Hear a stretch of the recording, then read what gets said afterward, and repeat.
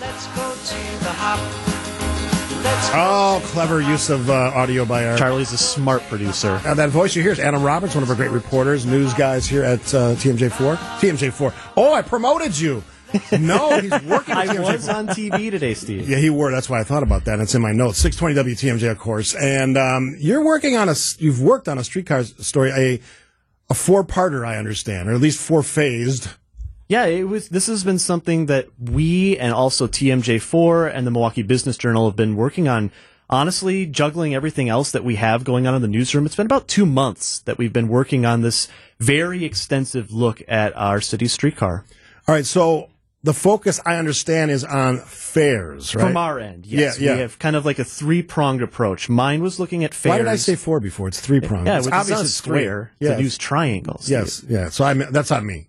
Okay. We're just goofing around. Well, because it's still free, because there was a fare that was supposed to be imposed, but then COVID threw that monkey wrench into that. So a pretty big one. Yeah. So this will be interesting. So what are they talking about? So as Carol, you alluded to, the fares implementation was supposed to happen after the first year of the streetcar's service beginning in 2018.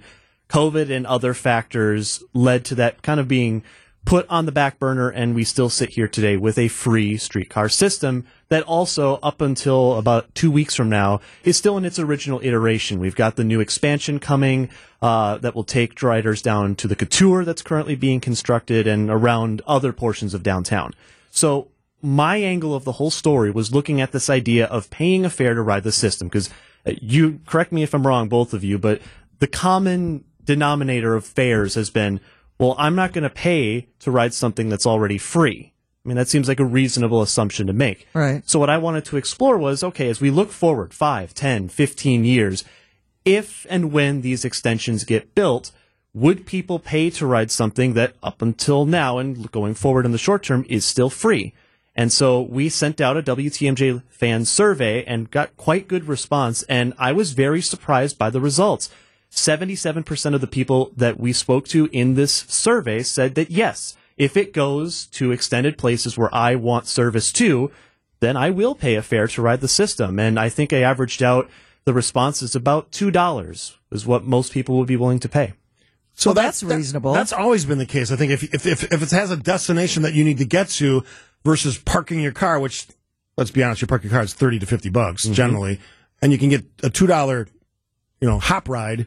That makes sense to people. So Adriana Mendez is one of the two other people I was working with on this project. And when we recorded the podcast, she mentioned explicitly that, because she lives about 30 minutes outside of Milwaukee proper, and admitted she doesn't go downtown as much as she wants to, not because of crime, not because of whatever, but because it's just hard to park.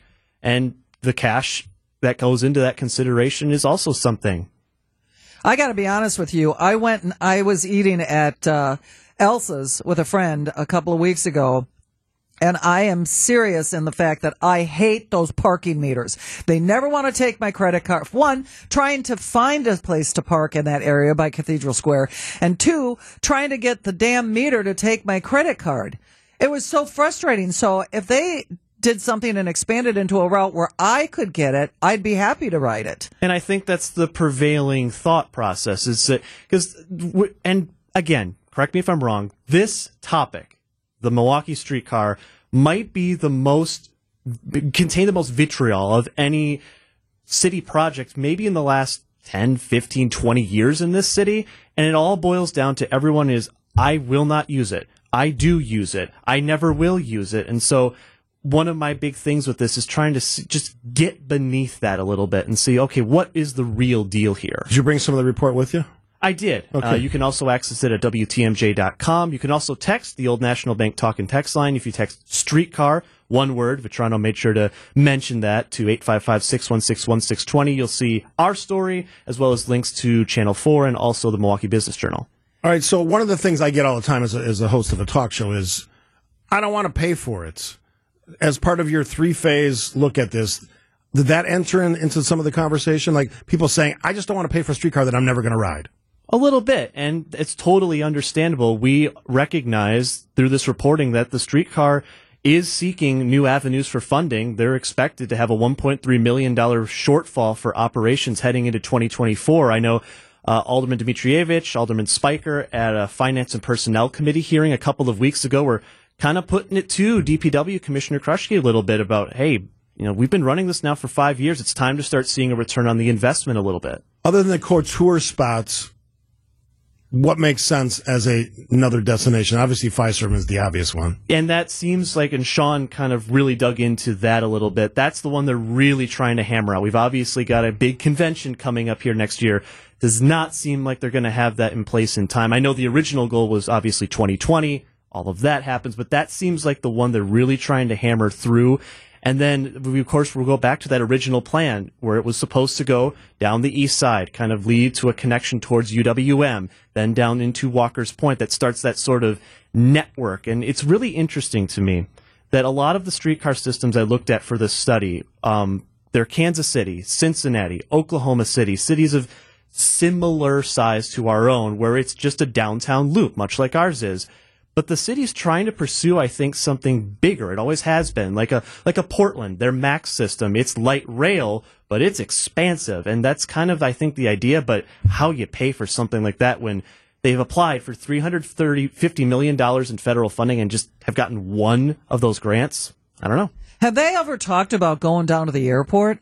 Because I think you'd have a lot of ridership if you took that baby and sent it down to the airport. I know we have, of course, the Amtrak line that goes down there. And when we surveyed people, I asked outright, all right, where are the places you want it to go? And I got a lot of the usual suspects, and Mitchell was one of the places that came up pretty frequently. Okay.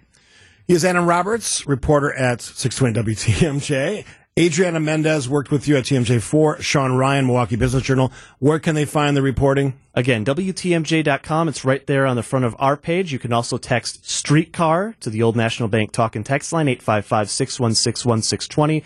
We'll have my story. And I encourage you also to read the other two as well, because Sean and Adriana worked very hard on this project. And I'm really excited that we're going to be doing stuff like this with our partners in this capacity going forward. It's very exciting. Yeah, in-depth reporting, which all of us who are WTMJ fans, besides the fact that I work here, has been our story for many, many years, many decades. So great work. I'll probably play some of that this week and next. Get a sampling of what that sounds like. Adam Roberts, thank you very much.